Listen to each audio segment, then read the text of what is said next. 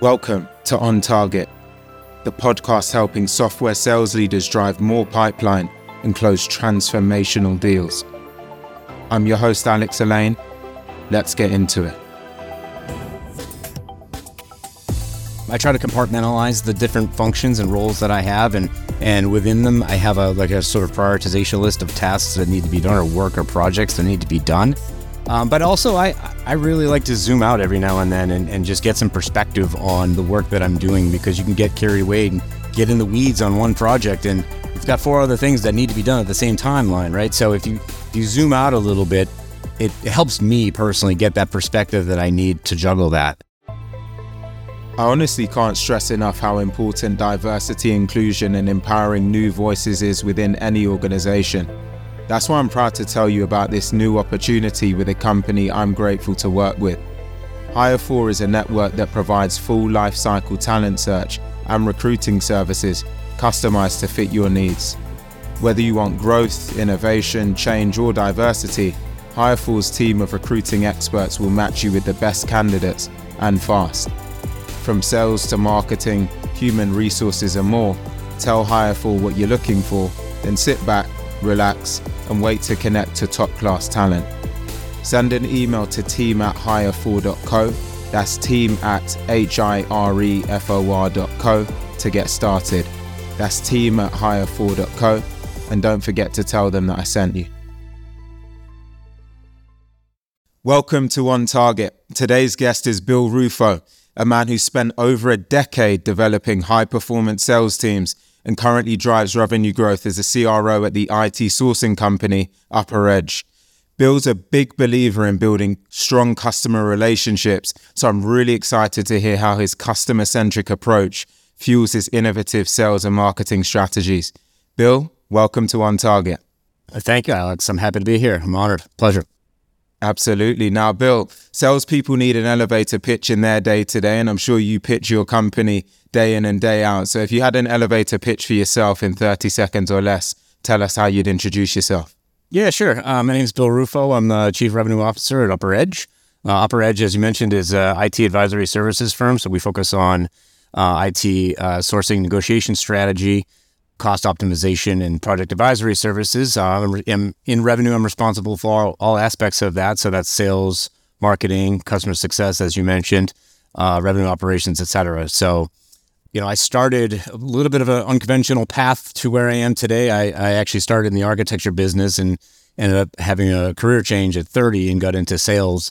I'm sure we can dig into that a little bit later, but got into sales back in 2008. And I really, really love building teams, specifically super passionate about helping others build, their career progression.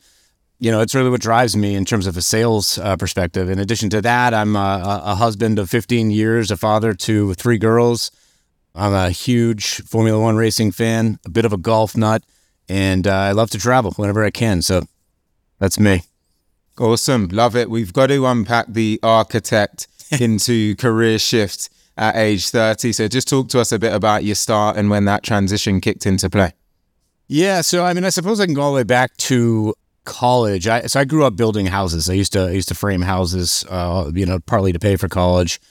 And I was always able to understand what the architect was trying to do, as it doesn't always apply in the field, right? And so I was able to translate the blueprints to what the project actually entailed. And I went to undergrad actually and studied philosophy. So it took a little bit different track in undergrad. Wasn't quite sure what I wanted to do. Really loved that degree, but the job market for philosophy is kind of tough these days. So decided to go to graduate school and become an architect. I was working full time during the day at an architecture firm as a junior architect, while I went to school full time at night to go through the Masters of Architecture program. And quite frankly, it is a really, really tough grind. It was probably doing 120-hour weeks in that workload, and really ended up falling out of love with the profession. And I can get into some of the details as to why, but ironically, at the same time, my fiance at the time, who was obviously now my wife, was in sales.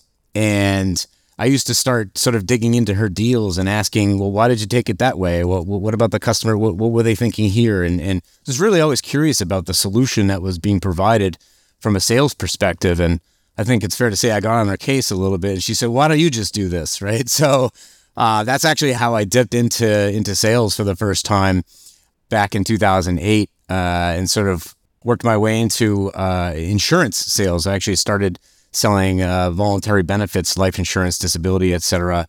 100% commission only, which was a really wild way to cut my teeth into the sales world. Really learned a lot, about business doing that way.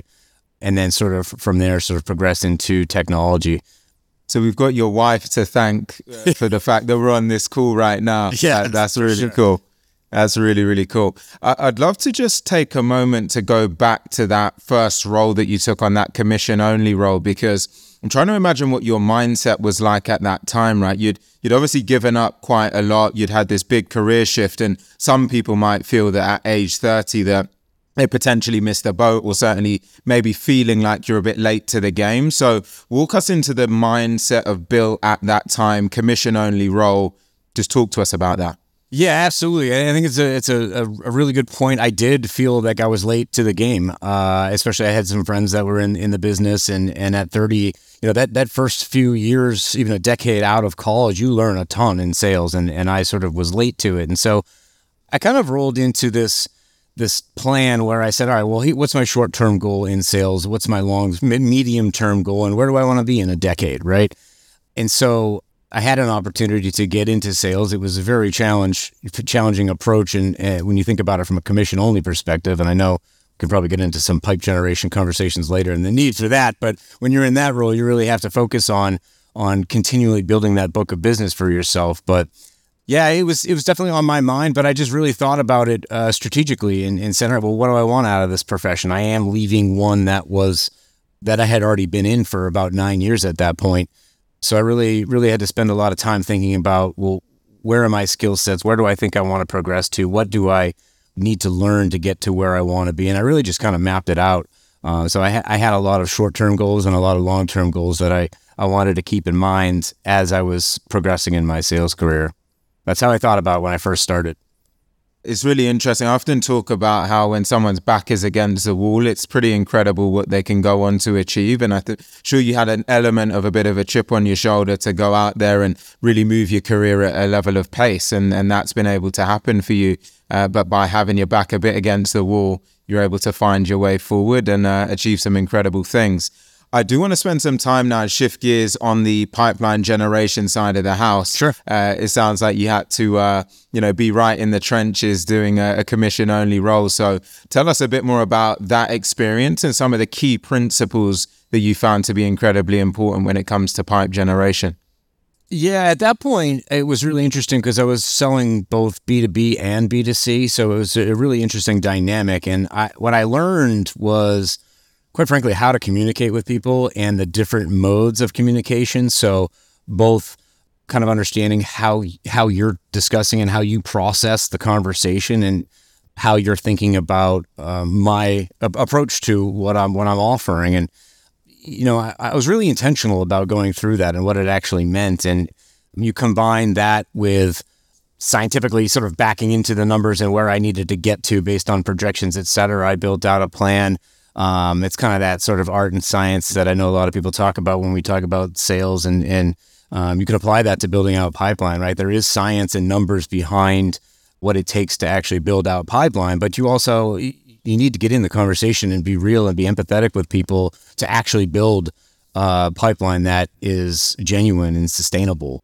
That was kind of my first foray and approach into how I think about generating pipeline. I always knew it was going to be sort of the lifeblood to consistency and quality of business that not only I wanted to generate, but I also want to deliver as a product perspective to the customers through the customer's lens. But that's how I sort of approach it.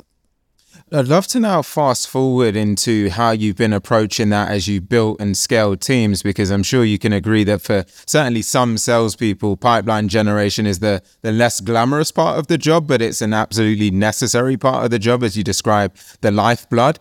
So as you've now had to build and scale teams over time, how have you created a culture around pipeline generation that means that people are committed to doing it, can do it consistently and sustainably over time? So communication's big. I talk a lot in a group setting about pipeline and the needs to generate pipeline and the different types of pipelines that are generated. And I like doing it in a group fashion because I like to share ideas on what people have had success doing, down from a sequence, outbounding sequence approach down to the very messaging itself. Prospecting is always one of those things where messaging resonates different to one person than it does another, and you can have the same relative message and it just lands differently. And so, doing that as a team and sort of getting that consensus and groupthink about what's been working and different strategies so that we can go at it as a team. I think pipe gen, obviously from an individual contributor perspective is really important to everybody's book of business, but you need to think about it as a group because we're all having multiple conversations with a similar audience at the same time. And if you can work together to figure out, what we're trying to say, how we're saying it effectively, if we are or we're not, and how to improve on those things. And then I parlay that with, quite frankly, just trying to instill this level of genuine curiosity.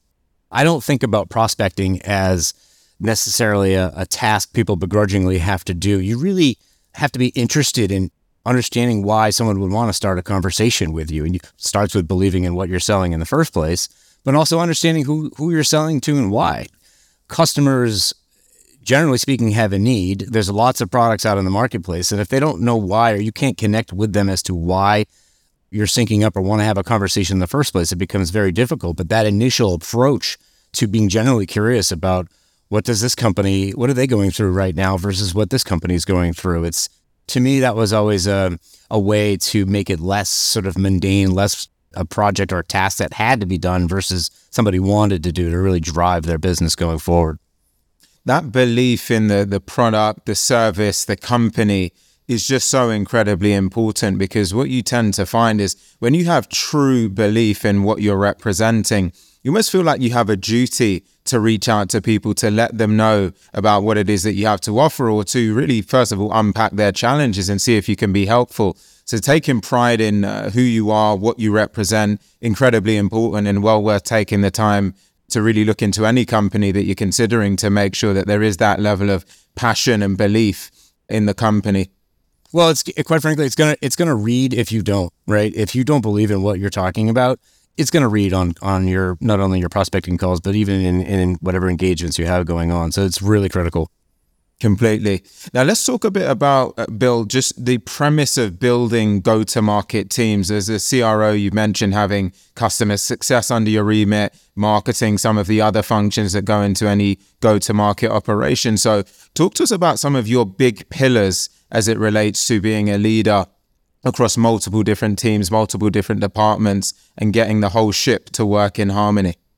I mentioned it before, communication is definitely at the top of that list. I think it's really important to establish open plans, communication, what different projects other groups are working on.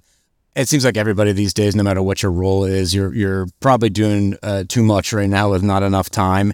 And it's really critical for, one, setting clear expectations with the group you're working with, but also to roll those understandings out to every other department that may be sort of ancillary or working side by side. So, from a go-to-market perspective, obviously, when you have alignment between, those go-to-market teams, marketing, sales, business development, et cetera, but how they communicate internally to other departments is kind of critical too. That's a huge core fundamental building block to really having any sort of go-to-market success. And of course, the expectations not only of each individual player within those remits, but also the company as a whole. How does what we're all doing in our individual roles that we're playing affect the larger sum and how we're actually going to market? I love Daniel Pink's book, To Sell is to Human, right? Because we're all in sales to a degree. We just have different roles and different mediums of doing it. And even when our delivery team is talking to customers, they're selling as well, right? And they're going to market with the furthering of the brand. And so making sure that all those pieces of the puzzle know what the other pieces are doing and where everybody's trying to go is super important to the foundation or the fundamentals of that process, for sure.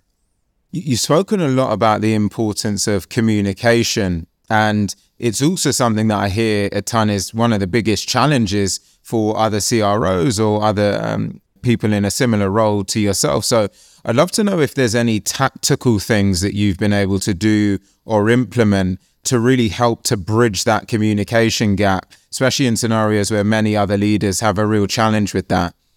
There's the technology communication channels that are out there, the Slacks of the world, Teams, et cetera, where it can streamline sort of different channels of communications or different types of communications. But I actually, I think sometimes, depending on the role, it can come down to explaining to somebody how you like to receive information, right? Because then you can literally have, when those interactions happen, they can be a lot crisper, more concise, and more efficient, right? So as an example, so I'm relatively new to the business here, and with my direct team, I made it pretty clear how I like to receive information, and that's sort of tell me what's happening and then give me the details following, as opposed to the opposite, right? Where I don't need this long story first. I want you to get to it so I can then process, right? Not everybody thinks like that, though. So it's really critical when you're talking to different folks in the business, how they like to and actually receive or send information. And I think getting to that level can often help a lot of the downstream communication strategies and plans that people have. And, I think not enough people spend enough time doing that. I've worked at several organizations that have gone through sort of those communication discovery exercises that people have, where you literally have the blocks on your desk to talk about how people communicate and what their methods are. And, I pay attention to that. And I think it matters when you're talking through communication. So from a tactical perspective, that's actually one area that I think is important. I'd be curious to know how you sustain that at scale. I'm not just trying to put myself in the mind of a CRO with a 300, 500 person org or beyond. Are there ways that you think that you can retain that balance of having the ability to just ask someone, what is your preferred communication style? How do you do that at scale? Have you thought through any scenarios whether you need to do that in a group setting or whether there's any, again, tactics around that?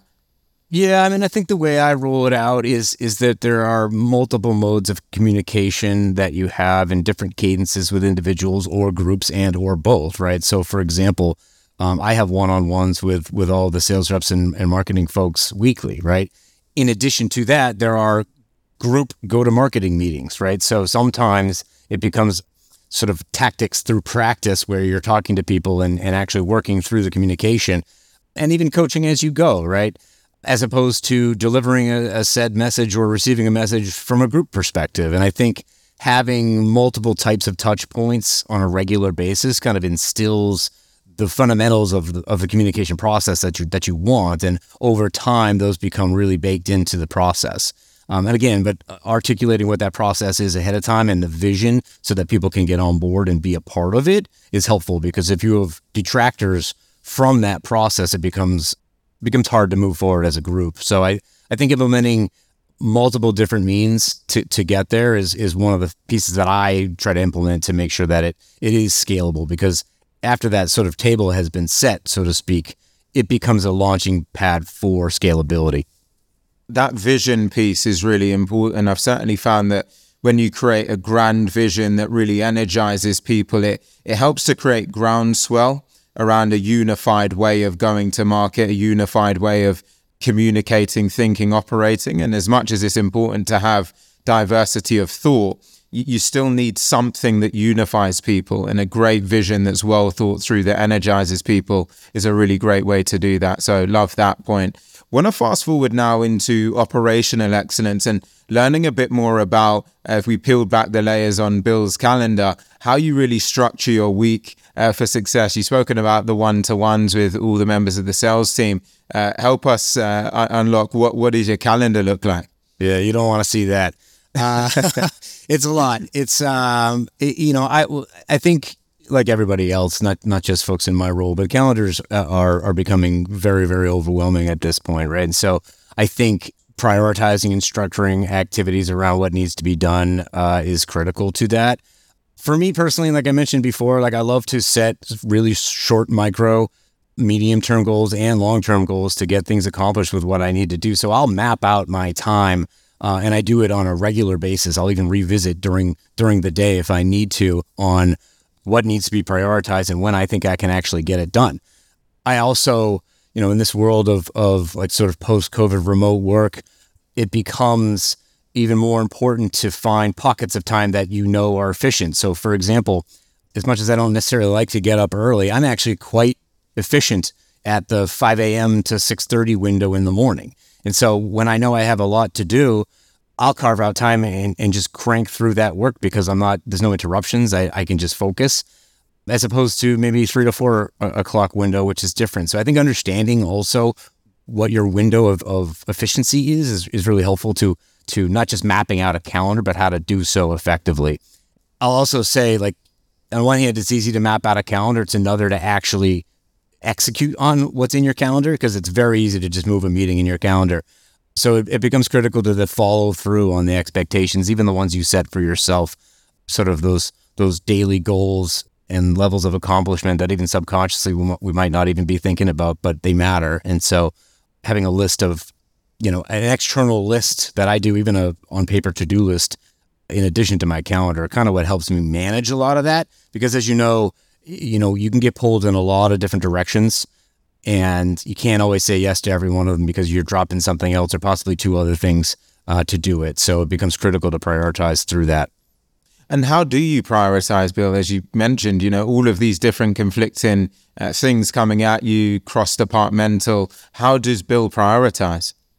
So there's kind of 2 ways, right? I have I try to compartmentalize the different functions and roles that I have, and within them, I have a sort of prioritization list of tasks that need to be done, or work or projects that need to be done. But also, I really like to zoom out every now and then and just get some perspective on the work that I'm doing, because you can get carried away and get in the weeds on one project, and you've got 4 other things that need to be done at the same timeline, right? So if you zoom out a little bit, it helps me personally get that perspective that I need to juggle that. It's tough, though. I'm not gonna lie. It's when you have a lot of different tasks and people you're working with, it becomes a challenge. So it's something that I'm constantly trying to improve and get better. It's not something that I have nailed down to a science, and I'll say, everyone else needs to repeat this. I'm constantly working through my own efficiencies and getting better at it. I often say team and customers first, everything else after that.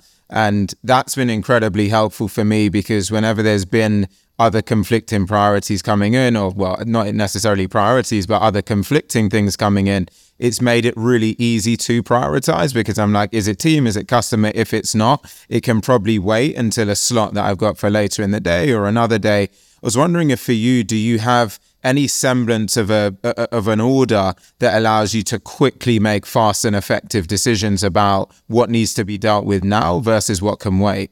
Yeah, it's just that, right? Customer comes first in our business. We really have to support the needs of what we're doing for our customers. Those sometimes you can get double and triple booked, but if it's a relatively important engagement with the customer, all of my team members know that if I do happen to move a meeting that they're either individually or multiple people are a part of, I'm going to make it up to them, and I'm committed to their development and their time. But everyone on my team knows and feels the same way that customers come first in our business. So it's kind of the stated, understood approach to how we all organize our times and where we find value, because our job is to ultimately deliver that. And so that's definitely a layer that comes first. I have things in my calendar that I will prioritize for myself. And I've always told all of the people in my org and on my teams that, let me know and I'll move something for you.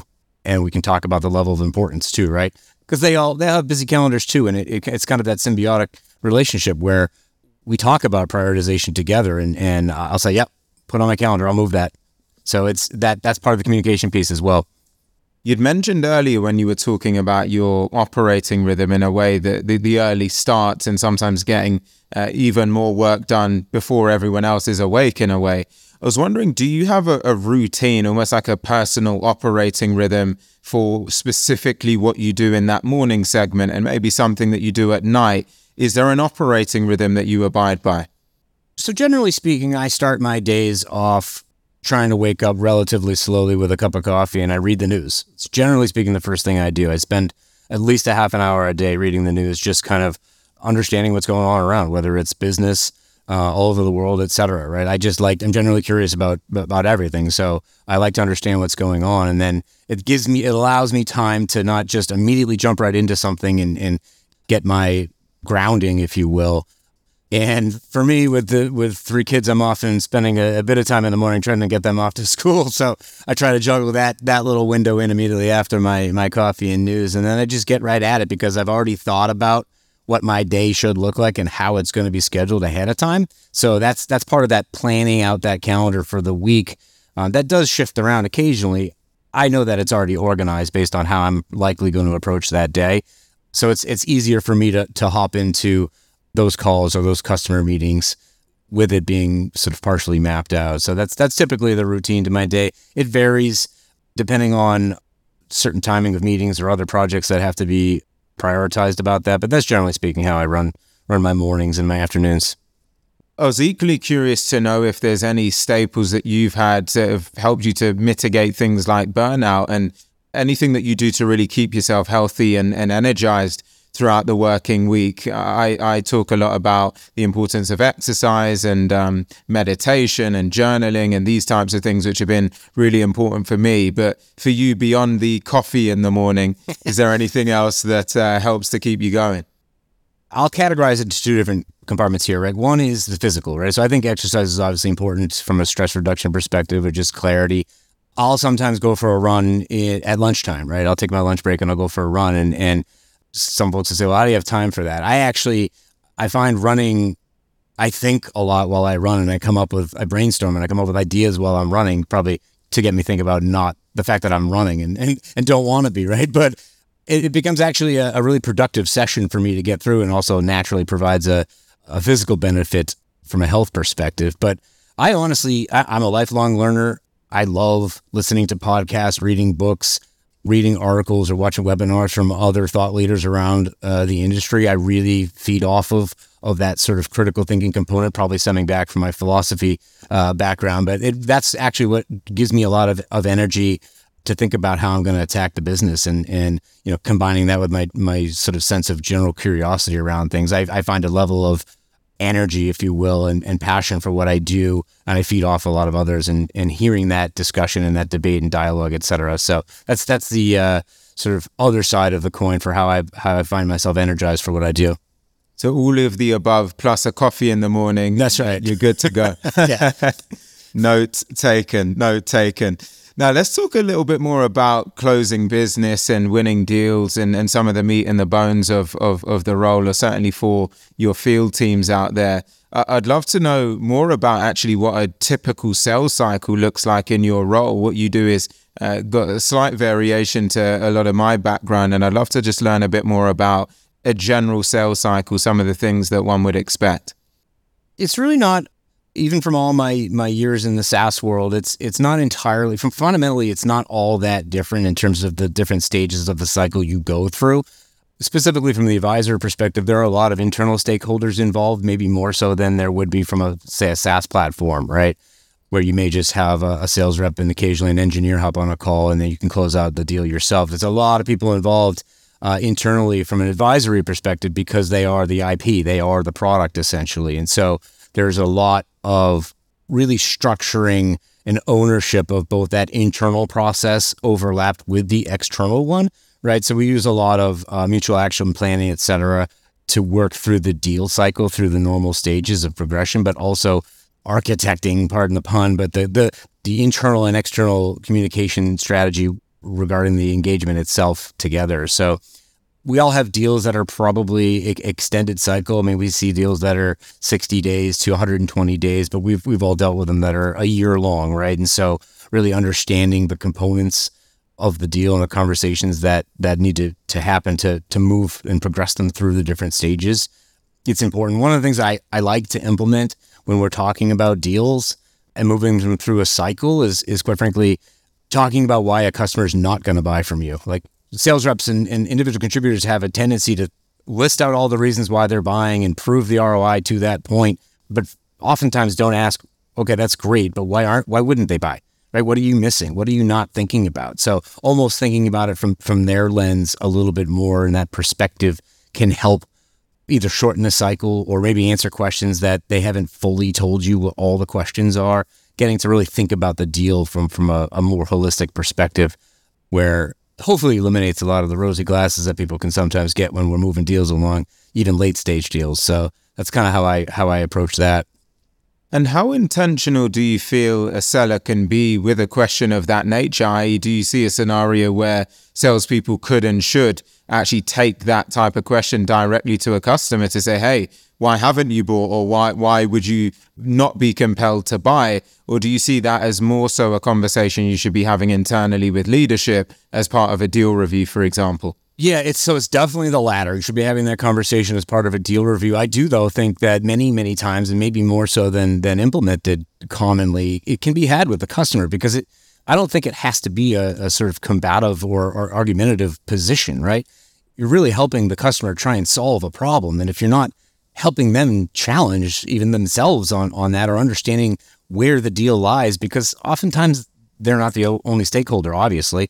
And so sometimes those challenges can actually help move things along, because you're ultimately trying to help them as well, right? So I don't, oftentimes, as long as it's formulated correctly or framed in the appropriate tone, I think it's one that, quite frankly, needs to be asked more. And if it's truly a mutual sell and purchase, I think it should be welcomed with customers.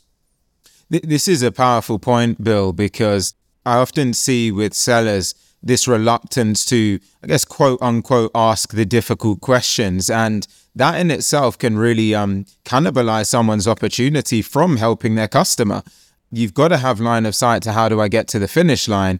Because once you get to the finish line, you're now in a position where you can drive transformative value for your customer. And sometimes asking these types of questions that are a little bit more thought through, and the reality is your competition probably isn't asking these types of questions, it gives you a leg up. It's something a little bit different, and it gives you that line of sight to the finish line, which ultimately means you can drive great value for your customer. So an important point there. I don't think anybody should try to drive a square peg into a round hole, and I don't think customers want that type of product either, because it probably won't work once it's implemented, right? So I think it's fair that old saying, we have to earn the right. I believe you have the right if you're in the conversation, particularly if it's a mutual discussion, right? So 100%, I feel like there should be confidence in asking that question, in trying to deliver the results that come from the answer to that question. Yeah, 100%. Got it. Now, we've spoken about the importance of customer centricity. We're speaking about asking some challenging questions. Are there any core beliefs or core principles for you that are really important when it comes to engaging in an opportunity or a deal? It might be frameworks, it might be a particular way of thinking. Just talk to us about the things that really underpin how you go to market.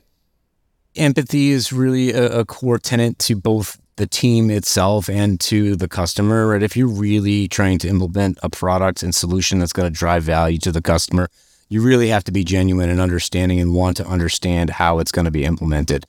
You know, I know empathy has been a common buzzword as of late, but it's probably for a reason, right? It matters, and customers know that and can sense it. So you really have to be genuine in the desire to approach a customer with a conversation. That's like first and foremost. I don't. It comes back into believing not only what the company's trying to deliver, but you actually wanting to provide a solution to them. That's really ultimately what probably underpins the majority of the conversations and an approach that I like to have for customers. Again, I got into this business because I love solving those problems, and I whether it's through technology, through advisory service, et cetera, I love solving those business problems for customers, and that approach to it is really what keeps it, I think, on the right track, and it sets the tone for how we should approach our business, because we can ultimately serve them as well as we can if we do that. Absolutely. Now, it'd be great if you could talk to us about a deal that sticks out in your memory that's got a key takeaway. It's quite common people tell me about their first deal or their biggest deal, but any deal that you have in your mind that sticks out, walk us through a key takeaway, lesson or learning. Yeah, I mean, this just goes back to my last point about asking questions, maybe some of the hard questions. And it is, I think every rep, an individual contributor or leader has probably had a deal like this. It's not all that uncommon, but usually stings the most when they're really large ones. But where you have a deal that is even late stage and to the point where they've even given you a verbal, or it's like the phase 2 of another project that they've already done. And, last minute they pull the rug out from under you and we're not moving ahead with the project, right? And I've already committed it to the business. I'm on the hook for that one, right? It happened recently, and I think it's really important to take a look at that and examine that and learn what you can from it. Is, did we ask the questions? Did we make assumptions that we probably shouldn't have, right? Did we rely on those assumptions, or did we take for granted the verbal that we got and sort of sit back and take our foot off the gas a little bit? I think we've all been in a situation where we know deals aren't done until they're done. And even then they're not done, right? So it's one of those things that you just got to go back and reset your process and your approach to the business. And it just came up recently, so that's why I was thinking about it. But it's not all that uncommon, and people do it. But I think what you do with that information and how you evolve as both an individual contributor or a leader, and continue either working with that customer or somebody else, is kind of the important piece there. So really kind of understanding the takeaways and learnings from that, a loss like that, is important. Makes complete sense. Now, Bill, we've got to get your perspective on hiring the best talent. I'd love to just spend a few minutes just talking about some of the key principles behind your hiring criteria. What do you tend to look out for and why? I'm a lifelong learner, and I love trying to find other people who are in that bucket, whether they're genuinely curious or they're taking your extracurricular classes or reading lots of books, trying to expand their knowledge base, because it's typically applied to the customer conversations when people are inherently like that. That's a really difficult thing to coach somebody to be more curious, to be more learned, right? And so I think it's one of those key elements that you really look to try and find in people, because I do believe it's going to really bring something to the table from a customer perspective that is just one of those intangibles. In addition to that, I know, I love, sometimes you got to get scrappy, and being gritty is a really important skill set to have, right? And so whether you want to sort of combination, call it like resourcefulness or being stick-to-itiveness, right? However you want to describe grit, that ability to keep going and persevere through things, is something that I particularly look for, and I think it's an important trait to have in the sales profession specifically. I mean, there's nothing easy about sales, and you really need to have it to keep that going.